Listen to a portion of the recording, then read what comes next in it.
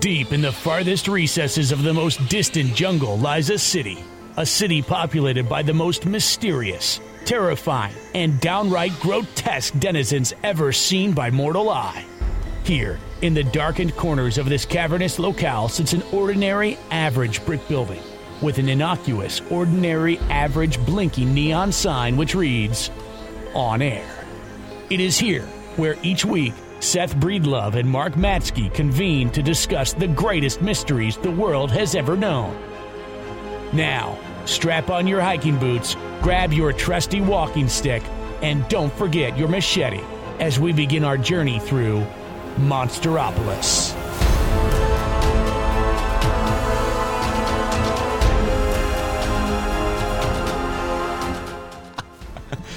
In the style of Victorian spookiness. We should talk. Okay, this is Monsteropolis, a show about anomalies, legends, and monsters. I'm one of your hosts. My name is Seth Breedlove, joined as always by my pal, Mark Matsky. Merry Christmas, Seth. Hey, Merry Christmas. This is coming out. I'm probably putting this out, Christmas Eve, maybe? Christmas Eve. Yeah. That would make sense. So Merry Christmas to you as well, and Merry Christmas to all of our listeners. I just completely blanked. What's my name? You are. Where are we? Seth Breedlove. That's true. Yeah. Okay. So what is going on? I cannot focus. No focus. Aaron and I are convinced there's a gas leak in here because every day we find that we are like barely coherent by like 2 or 3 in the afternoon, and it is 2:30 right now. So it makes sense. So this is our third. It's our third annual Christmas ghost story readathon extravaganza. Yeah. I wanted to say what I started saying when I hit record was I have a hard time. There's 2 things I have a hard time. One is finding a story that isn't hundreds of pages long. Right. That's very difficult. The other thing is that I have a hard time finding stories that aren't so old English prose. Yes. That I can't read it. Mm-hmm. So I'm hoping today's is a little more on target with what I'm trying to do. How do you pick yours? Like, what are you looking for? Oh, well, I mean, length is probably the first thing that I'm looking for. And like you, I mean, there's kind of this, without naming authors, I can say it this way. Not all ghost stories are created equal, which is to say, I think some of these authors got a reputation for being ghost story writers, and then they just started writing prolifically, like as many stories with even just like a slight relationship to a ghost or a scary thing, and they didn't necessarily feel compelled to like wrap up loose ends. Yeah. So some of these stories are just sort of like vaguely scary, and I didn't want to read a story like that per se. So I was looking for brevity, sort of a lack of language that would keep us out of the story, and then something that was like a legitimate payoff for having listened this long that would be somewhat, kind of chilling and spooky, and it had to have some direct reference to Christmas. That was like my 4th criteria, even if it was super passing. And that's definitely the case in the story that I selected. Towards the beginning, it like mentions Christmas once, and it never really trades then again on any other Christmassy thing. It's funny, but it's close enough. Now I'm frantically running through mine to make sure it has any connection to Christmas. I don't know if it does or not. I read it in part. I did not read the whole thing. I just thought it was a cool story, and there's a ghost involved. Yeah. The one I picked last year has remained with me. It involved. It's hard to top that one because the thing that knocked me out was it was a Dickens story. Dickens, yeah, but not Christmas Carol. It was. Didn't we figure out it was pre-Christmas Carol? Pre-Christmas Carol. Yeah. All right, I'm gonna start us off. It's always better if you go last, because you're good at this and I'm not. So mine is called The Kit Bag by Algernon Blackwood. This was written in 1908 and was featured in Pall Mall magazine, which I believe Pall Mall was like cigarettes. Yeah. Or tobacco, whatever. Yeah. So I'm going to read this. I'm going off my phone. I had it on here, but I don't. Anyway, I'm going to read this. You're not promoting smoking by reading the story. Or am I? Sorry. This show is actually sponsored by Pall Mall cigarettes. 100% doctor approved. The menthol filter for your taste enjoyment. Immediately I had a notification pop up. When the words "not guilty" sounded through the crowded courtroom that dark December afternoon, Arthur Wilbraham, the great criminal KC and leader for the triumphant defense, was represented by his junior, but Johnson, his private secretary, carried the verdict across to his chambers like lightning. "It's what we expected, I think," said the barrister without emotion, "and personally I am glad the case is over." There was no particular sign of pleasure that his defense of John Turk, the murderer, on a plea of insanity, had been successful, for no doubt he felt, as everybody who had watched the case felt, that no man had ever better deserved the gallows. "I'm glad, too," said Johnson. He had sat in the court for 10 days, watching the face of the man who had carried out with callous detail one of the most brutal and cold-blooded murders of recent years. B. Counsel glanced up at his secretary. They were more than employer and employed. For family and other reasons, they were friends.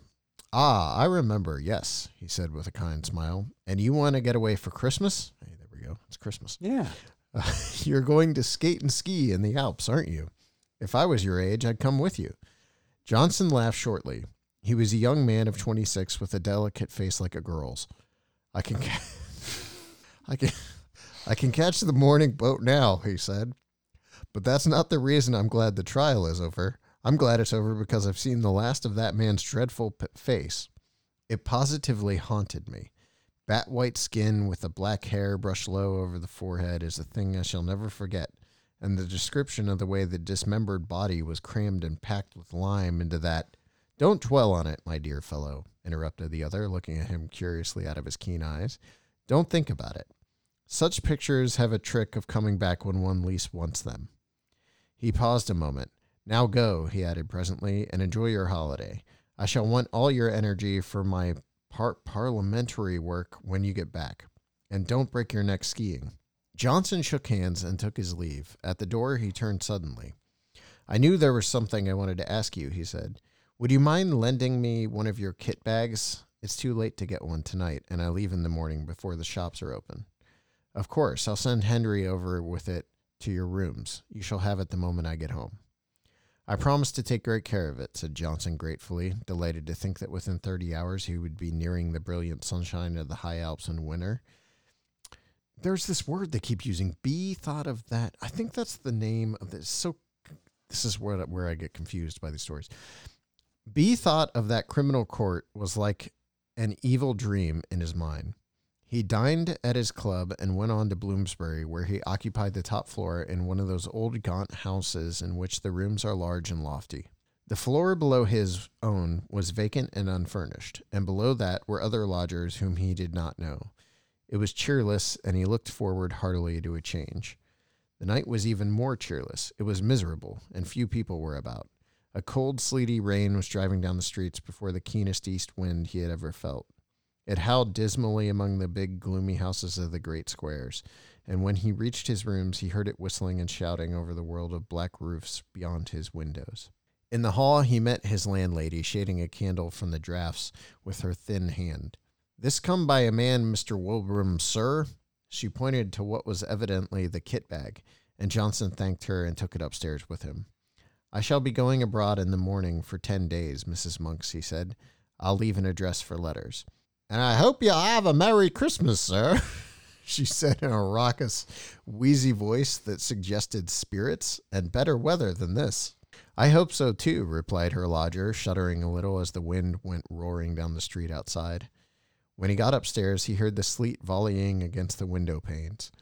He put his kettle on to make a cup of hot coffee and then set about putting a few things in order for his absence. And now I must pack, such as my packing is, he laughed to himself, and set to work at once. He liked the packing, for it brought the snow mountains so vividly before him, and made him forget the unpleasant scenes of the past 10 days. Besides, it was not elaborate in nature. His friend had lent him the very thing, a stout canvas kit bag, sack-shaped with holes around the neck for the brass bar and padlock. It was a bit shapeless, true, and not much to look at, but its capacity was unlimited, and there was no need to pack carefully. He shoved in his waterproof coat, his fur cap and gloves, his skates and climbing boots, his sweaters, snow boots, and ear caps. And then on the top of these, he piled his woolen shirts and underwear, his thick socks, puttees, and knickerbockers. The dress suit came next, in case the hotel people dressed for dinner. And then, thinking of the best way to pack his white shirts, he paused a moment to reflect. That's the worst of these kit bags, he mused vaguely, standing in the center of the sitting room where he had come to fetch some string. It was after 10 o'clock. A furious gust of wind rattled the windows as though to hurry him up, and he thought with pity of the poor Londoners whose Christmas would be spent in such a climate, whilst he was skimming over snowy slopes in bright sunshine and dancing in the evening with rosy-cheeked girls. Ah, that reminded him. He must put in his dancing pumps and evening socks. He crossed over from his sitting room to the cupboard on the landing where he kept his linen. As he did so, he heard someone coming softly up the stairs. He stood still a moment on the standing to listen. It was Mrs. Monk's step, he thought. She must be coming up with the last post. But then the steps ceased suddenly, and he heard no more. They were at least 2 flights down, and he came to the conclusion they were too heavy to be those of the bibulous landlady. No doubt they belonged to a late lodger who had mistaken his floor. He went into his bedroom and packed his pumps and dress shirts as best he could. B kit bag by this time was 2/3 full and stood upright on its own base like a sack of flour. For the first time, he noticed that it was old and dirty, the canvas faded and worn, and that it had obviously been subjected to rather rough treatment. It was not a very nice bag to have sent him, certainly not a new one, or one that this chief valued. He gave the matter... I just lost my place. Hold on. He gave the matter a passing thought and went on with his packing. Once or twice, however, he caught himself wondering who it could have been wandering down below, for Mrs. Monks had not come up with letters, and the floor was empty and unfurnished. From time to time, moreover, he was almost certain he heard a soft tread of someone padding about over the bare boards, cautiously, stealthily, as silently as possible, and further, that the sounds had been lately coming distinctly nearer. For the first time in his life, he began to feel a little creepy. Then, as though to emphasize this feeling, an odd thing happened. As he left the bedroom, having just packed his recalcitrant white shirts, he noticed that the top of the kit bag lopped over towards him with an extraordinary resemblance to a human face. The canvas fell into a fold like a nose and forehead, and the brass rings for the padlock just filled the position of the eyes. A shadow, or was it a travel stain? For he could not tell exactly. Looked like hair. It gave him rather a turn, for it was so absurdly, so outrageously like the face of John Turk, the murderer. He laughed and went into the front room where the light was stronger. That horrid case has got on my mind, he thought. I shall be glad of a change of scene and air. In the sitting room, however, he was not pleased to hear again that stealthily tread upon the stairs, and to realize that it was much closer than before, as well as unmistakably real. And this time he got up and went out to see who it could be creeping about on the upper staircase at so late an hour. But the sound ceased. There was no one visible on the stairs. He went to the floor below, not without trepidation, and turned on the electric light to make sure that no one was hiding in the empty rooms of the unoccupied suite. There was not a stick of furniture large enough to hide a dog. Then he called over the banisters to Mrs. Monk's, but there was no answer, and his voice echoed down into the dark vault of the house and was lost in the roar of the gale that howled outside. Everyone was in bed and asleep, everyone except himself and the owner of this soft and stealthy tread. My absurd imagination, I suppose, he thought. It must have been the wind, after all, although it seemed so very real and close. He went back to his packing. It was by this time getting on towards midnight. He drank his coffee up and lit another pipe, the last before turning in. It is difficult to say exactly at what point fear begins, when the causes of that fear are not plainly before the eyes. Impressions gather on the surface of the mind, film by film, as ice gathers upon the surface of still water, but often so lightly that they claim no definite recognition from the consciousness. Then a point is reached where the accumulated impressions become a definite emotion, and the mind realizes that something has happened. With something of a start, Johnson suddenly recognized that he felt nervous, oddly nervous.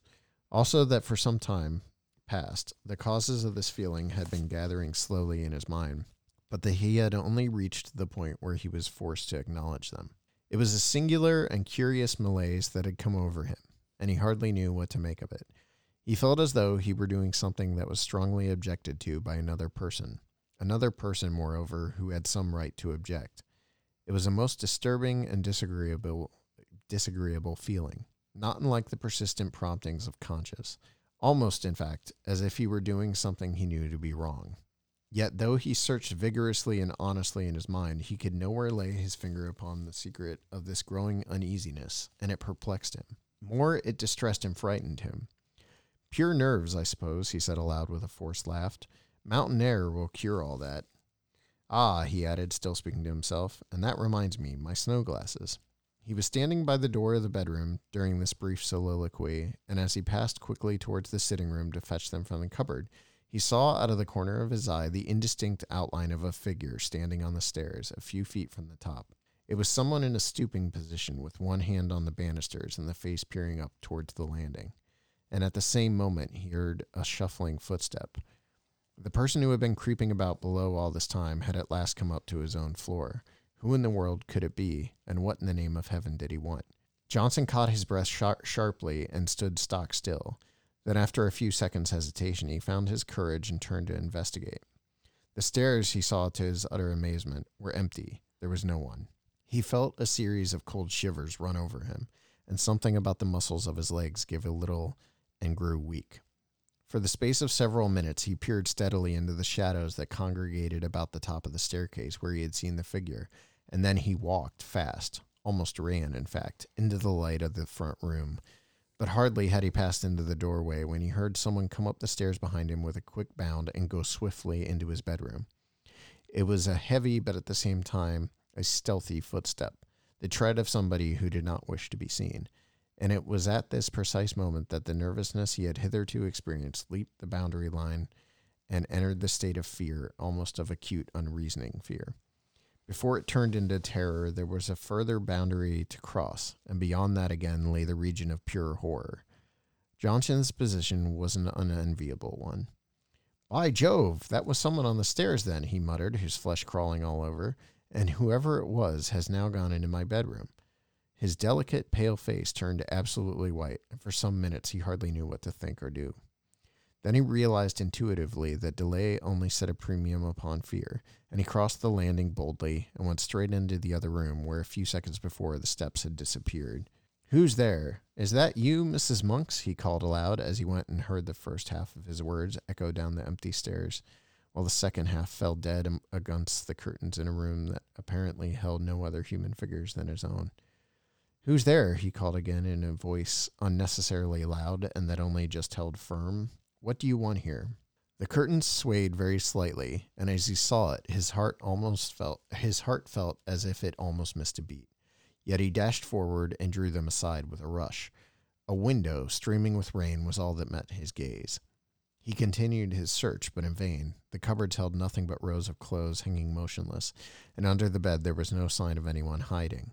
He stepped backwards into the middle of the room, and as he did so, something all but tripped him up. Turning with a sudden spring of alarm, he saw the kit bag. Odd, he thought. That's not where I left it. A few moments before, it had surely been on his right, between the bed and the bath. He did not remember having moved it.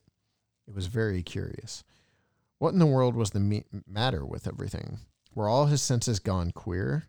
A terrific gust of wind tore at the windows, dashing the sleet against the glass with the force of small gunshot, and then fled away howling dismally over the waste of Bloomsbury roofs. A sudden vision of the Channel next day rose in his mind and recalled him sharply to realities.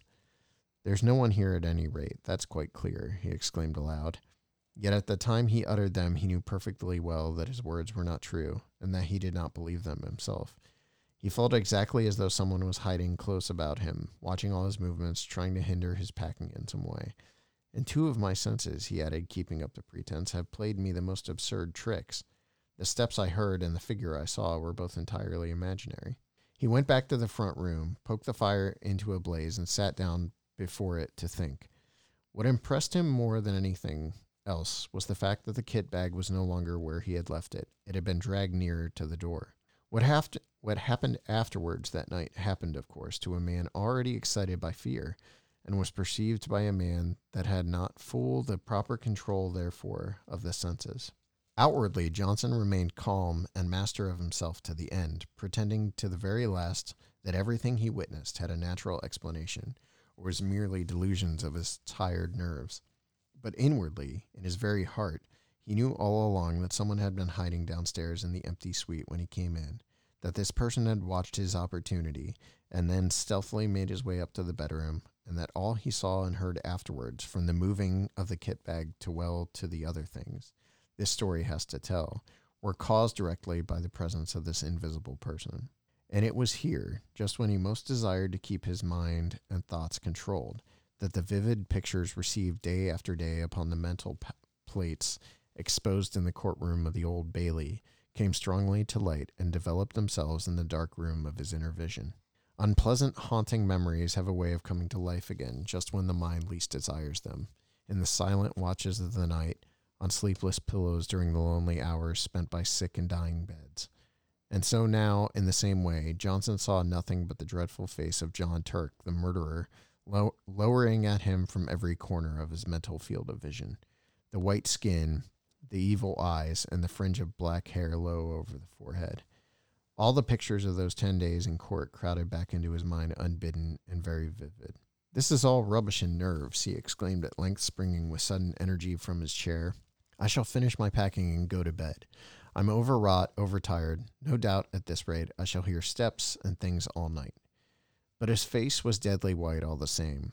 He snatched up his field glasses and walked across to the bedroom, humming a music hall song as he went, a trifle too loud to be natural. And the instant he crossed the threshold and stood within the room, something turned cold about his heart, and he felt that every hair on his head stood up. The kit bag lay close in front of him, several feet nearer to the door than he had left it, and just over its crumpled top he saw a head and face slowly sinking down out of sight, as though someone were crouching behind it to hide.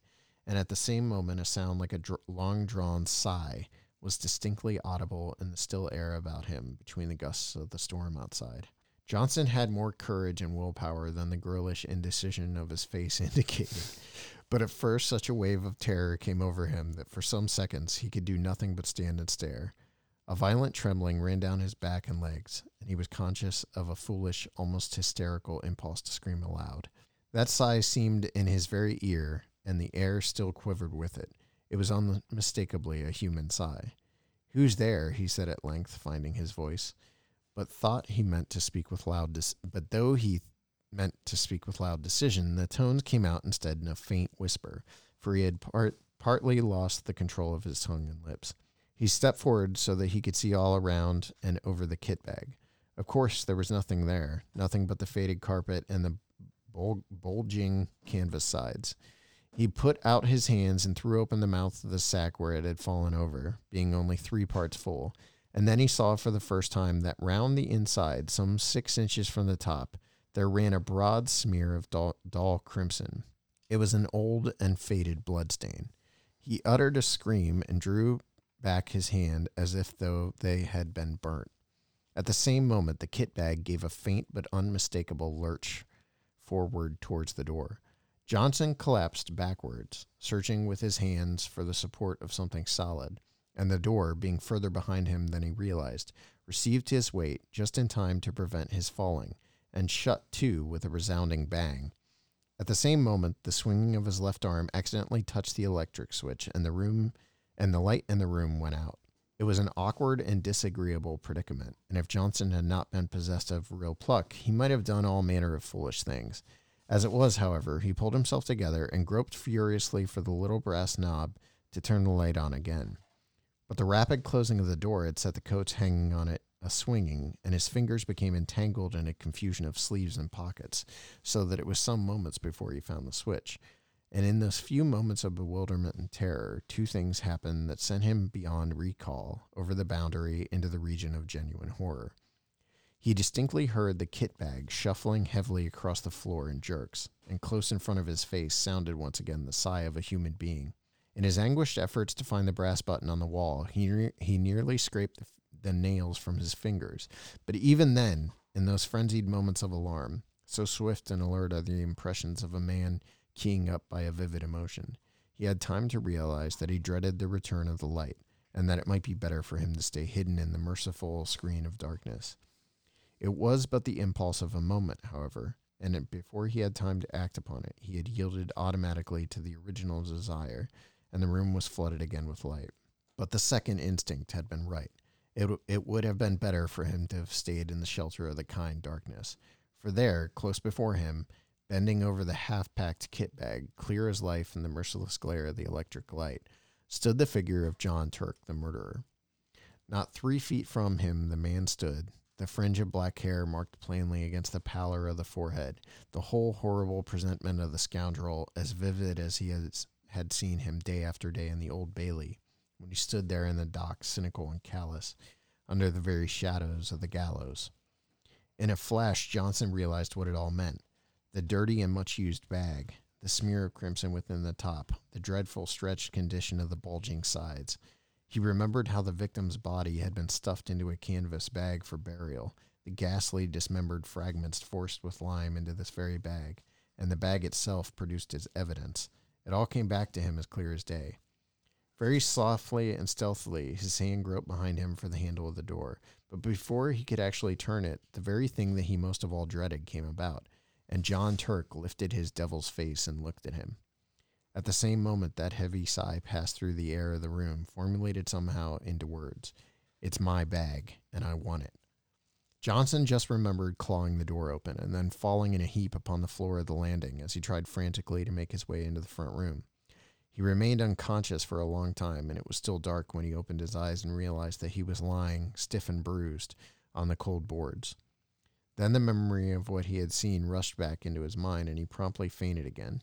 When he woke the second time, the wintry dawn was just beginning to peep in at the windows, painting the stairs a cheerless, dismal gray, and he managed to crawl into the front room and cover himself with an overcoat in the armchair, where at length he fell asleep. A great clamor woke him. He recognized Mrs. Monk's voice, loud and voluble. "What, you ain't been to bed, sir? Are you ill, or has anything happened? And there's an urgent gentleman to see you, though it ain't 7 o'clock yet." "Who is it?" he stammered. "I'm all right, thanks. Fell asleep in my chair, I suppose." "Someone from Wilbraham's, and he says he ought to see you quick before you go abroad." "Show him up, please, at once," said Johnson, whose head was whirling, and his mind was still full of dreadful visions. Mr. Wilbraham's man came in with many apologies and explained briefly and quickly that an absurd mistake had been made, and that the wrong kit bag had been sent over the night before. Henry somehow got a hold of the one that came over from the courtroom, and Mr. Wilbraham only discovered it when he saw his own lying in his room and asked why it had not gone to you, the man said. "Oh," said Johnson stupidly. "And he must have brought you the one from the murder case instead, sir, I'm afraid," the man continued, without the ghost of an expression on his face. "The one John Turk packed the dead body in. Mr. Wilbraham's awful upset about it, sir, and told me to come over first thing this morning with the right one as you were leaving by the boat. He pointed to a clean-looking kit bag on the floor, which he had just brought, and I was to bring the other one back, sir," he added casually. For some minutes, Johnson could not find his voice. At last he pointed in the direction of his bedroom. "Perhaps you would kindly unpack it for me, just empty the things out on the floor." The man disappeared into the other room and was gone for 5 minutes. Johnson heard the shifting to and fro of the bag and the rattle of the skates and boots being unpacked. "Thank you, sir," the man said, returning with the bag folded over his arm. "And can I do anything more to help you, sir?" "What is it?" asked Johnson, seeing that he still had something he wished to say. The man shuffled and looked mysterious. "Beg your pardon, sir, but knowing your interest in the Turk case, I thought you'd maybe like to know what's happened." "Yes." "John Turk killed himself last night with poison immediately on getting his release, and he left a note for Mr. Wilbraham saying as he'd be much obliged if they'd have put him away, Same as the woman he murdered in the old kit bag. What time did he do it? Asked Johnson. 10 o'clock last night, the warder says. The end. Whoa. Got some goosebumps. Yeah. That was creepier than I was expecting. That's been the case with all these stories. Yeah. You know, you in the run up to choosing one, it's like, yeah, okay, that'll be good. And then you get into the story itself, and something takes over. That's a good one. That's a really good one. Yeah. Really good. Very well done. Okay. So this story is entitled The Ghost's Summons by Ada Buisson. First appeared in Belgravia in January 1868. And early on in the story, it talks about going into my surgery a couple times, and it's used in the same way as like a doctor's office. So at first when I was reading it, it threw me off. Like, what does he mean surgery? But it's a doctor's office. So the ghost summons. Wanted, sir, a patient. It was in the early days of my professional career when patients were scarce and fees scarcer. And though I was in the act of sitting down to my chop and had promised myself a glass of steaming punch afterwards, in honor of the Christmas season, I hurried instantly into my surgery. I entered briskly, but no sooner did I catch sight of the figure standing leaning against the counter than I started back with a strange feeling of horror for which the life of me I could not comprehend. Never shall I forget the ghastliness of that face, the white horror stamped upon every feature, the agony which seemed to sink the very eyes beneath the contracted brows. It was awful to me to behold, unaccustomed as I was to scenes of terror. You seek advice? I began, with some hesitation. No, I'm not ill. You require, then? Hush, he interrupted, approaching more nearly and dropping his already low murmur to a mere whisper. I believe you are not rich. Would you be willing to earn 1,000 pounds? 1,000 pounds? His words seemed to burn my very ears. I should be thankful if I could do so honestly, I replied with dignity. What is the service required of me? A peculiar look of intense horror passed over the white face before me, but the blue-black lips answered firmly, to attend a deathbed. 1,000 pounds to attend a deathbed? Where am I to go, then? Whose is it? Mine. The voice in which this was said sounded so hollow and distant that involuntarily I shrank back. Yours? What nonsense! You're not a dying man. You're pale, but you appear perfectly healthy. You— Hush! He interrupted. I know all this.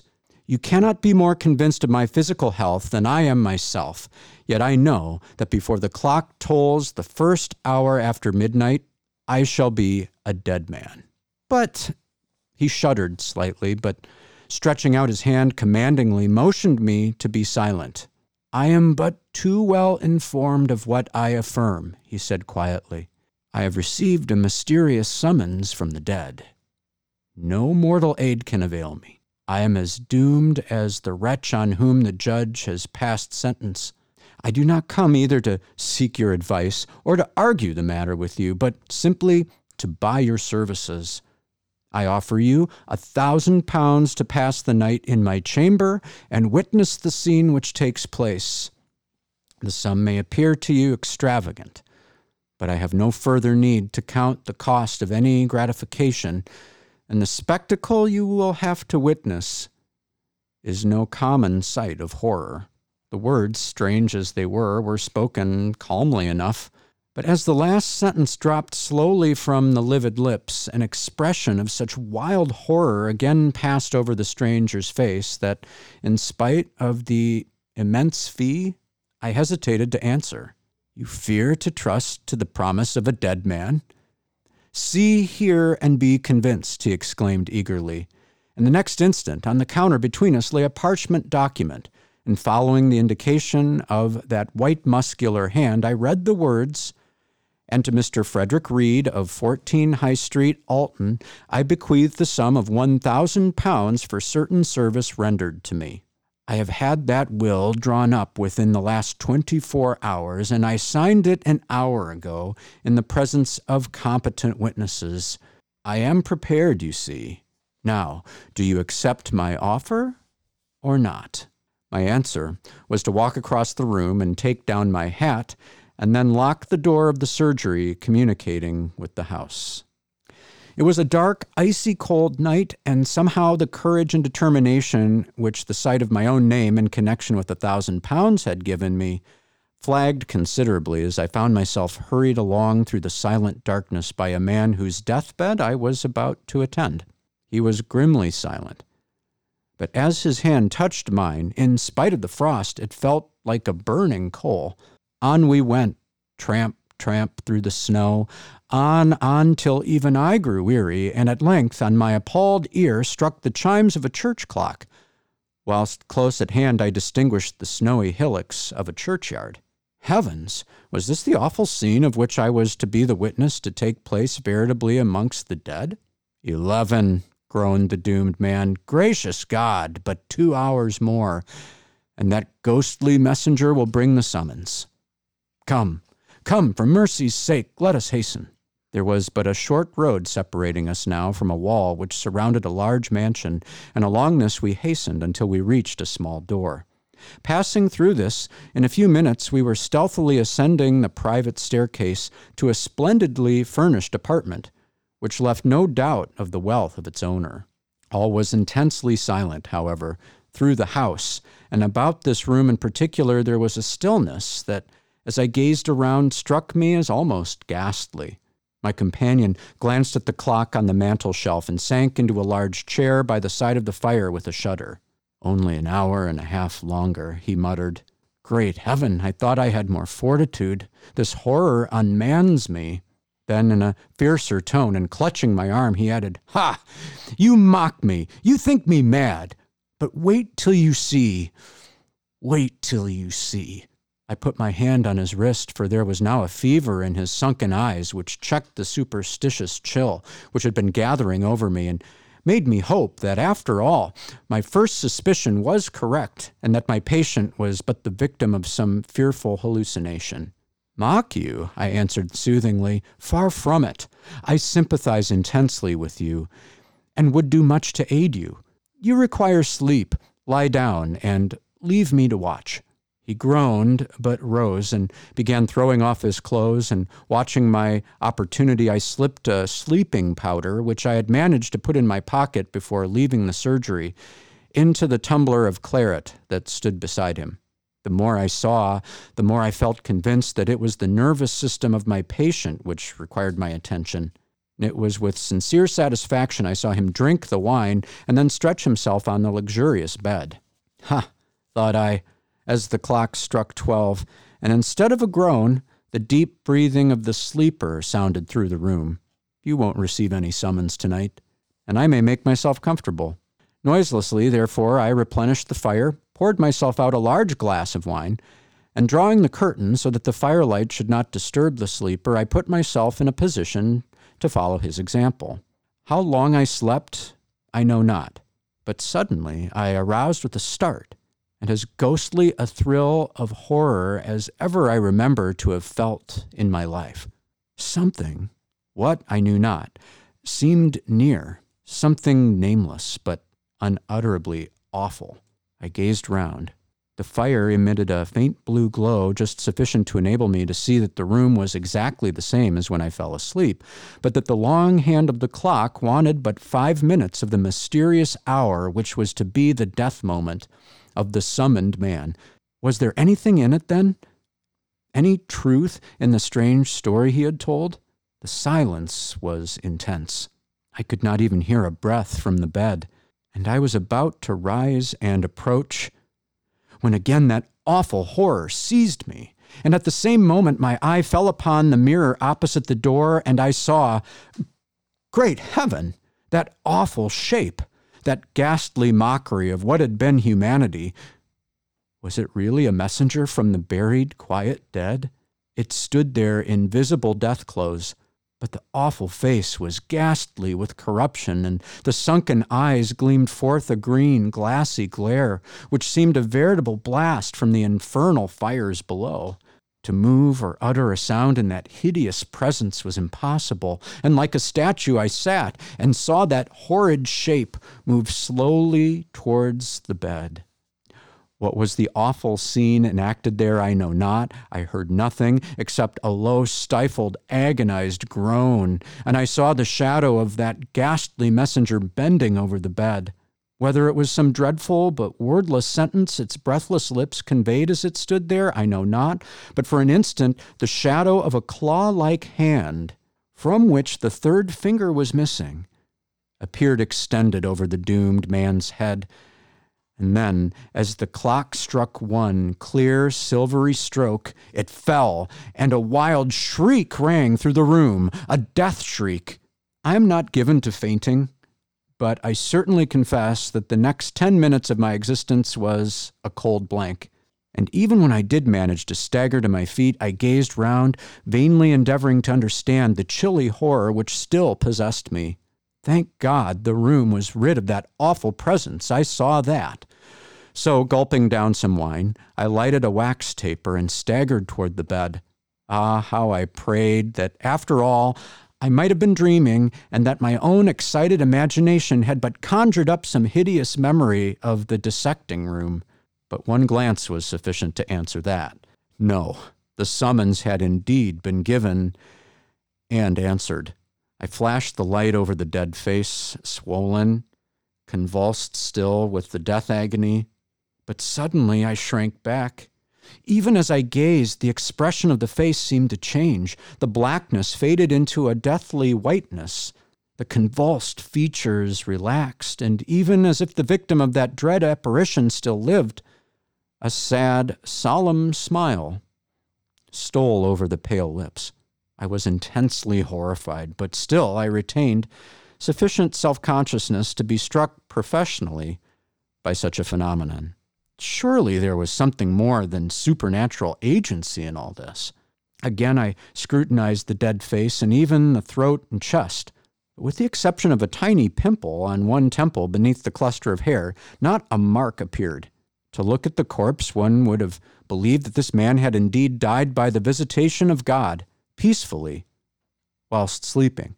How long I stood there I know not, but time enough to gather my scattered senses and to reflect that, all things considered, my own position would be very unpleasant if I was found thus unexpectedly in the room of the mysteriously dead man.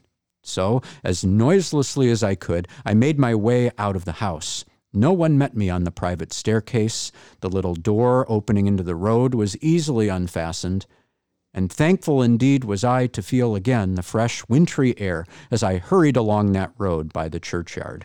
There was a magnificent funeral soon in that church, and it was said that the young widow of the buried man was inconsolable.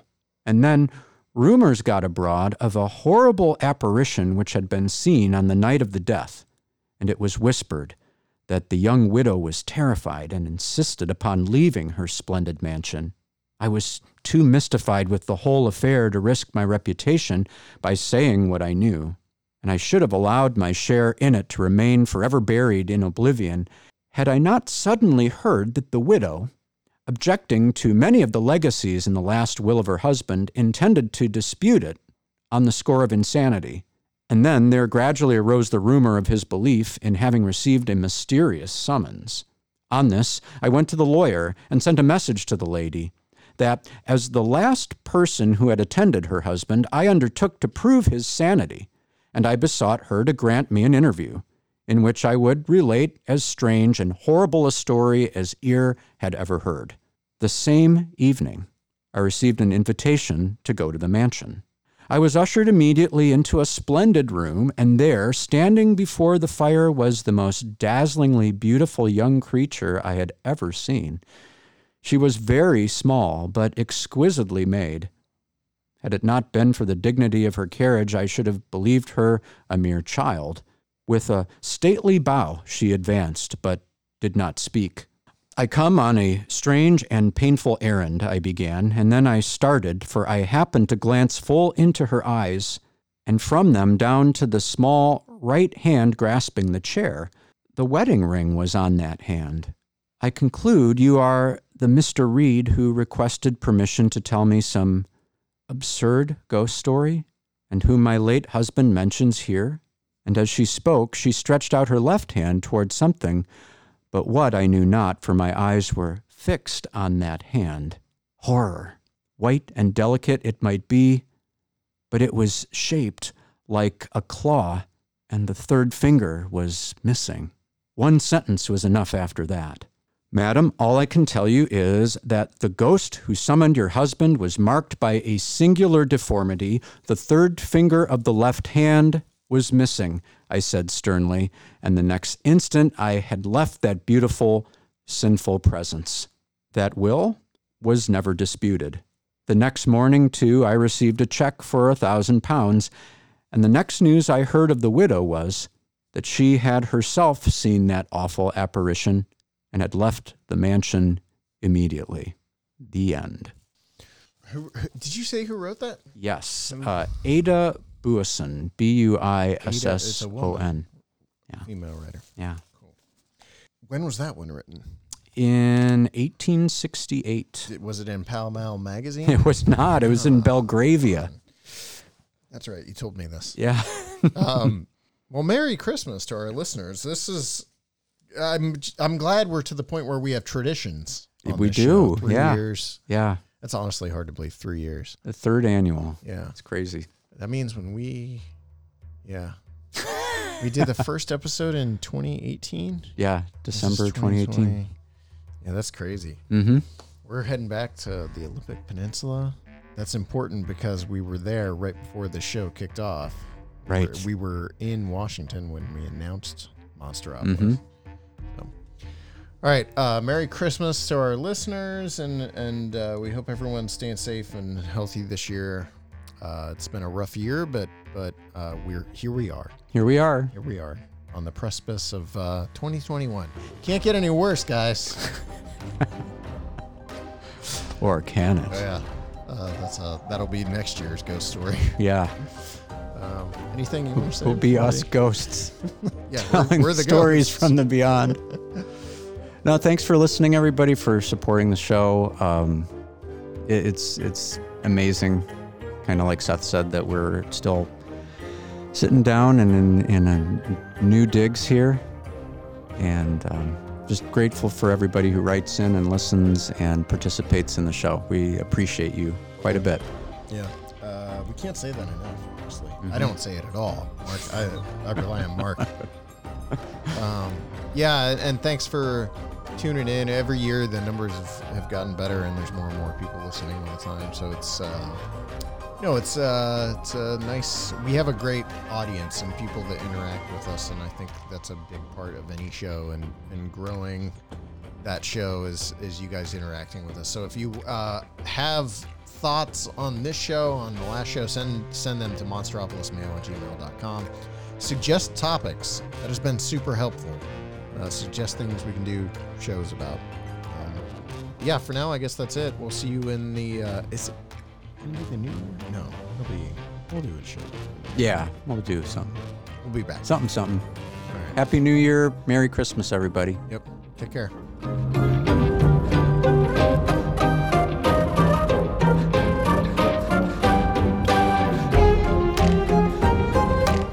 Monsteropolis is proudly presented on Wadsworth Community Radio 97.1 FM or streaming live at wadsworthcommunityradio.com. It is proudly underwritten by Thurber's Jewelers on the Square in downtown Wadsworth.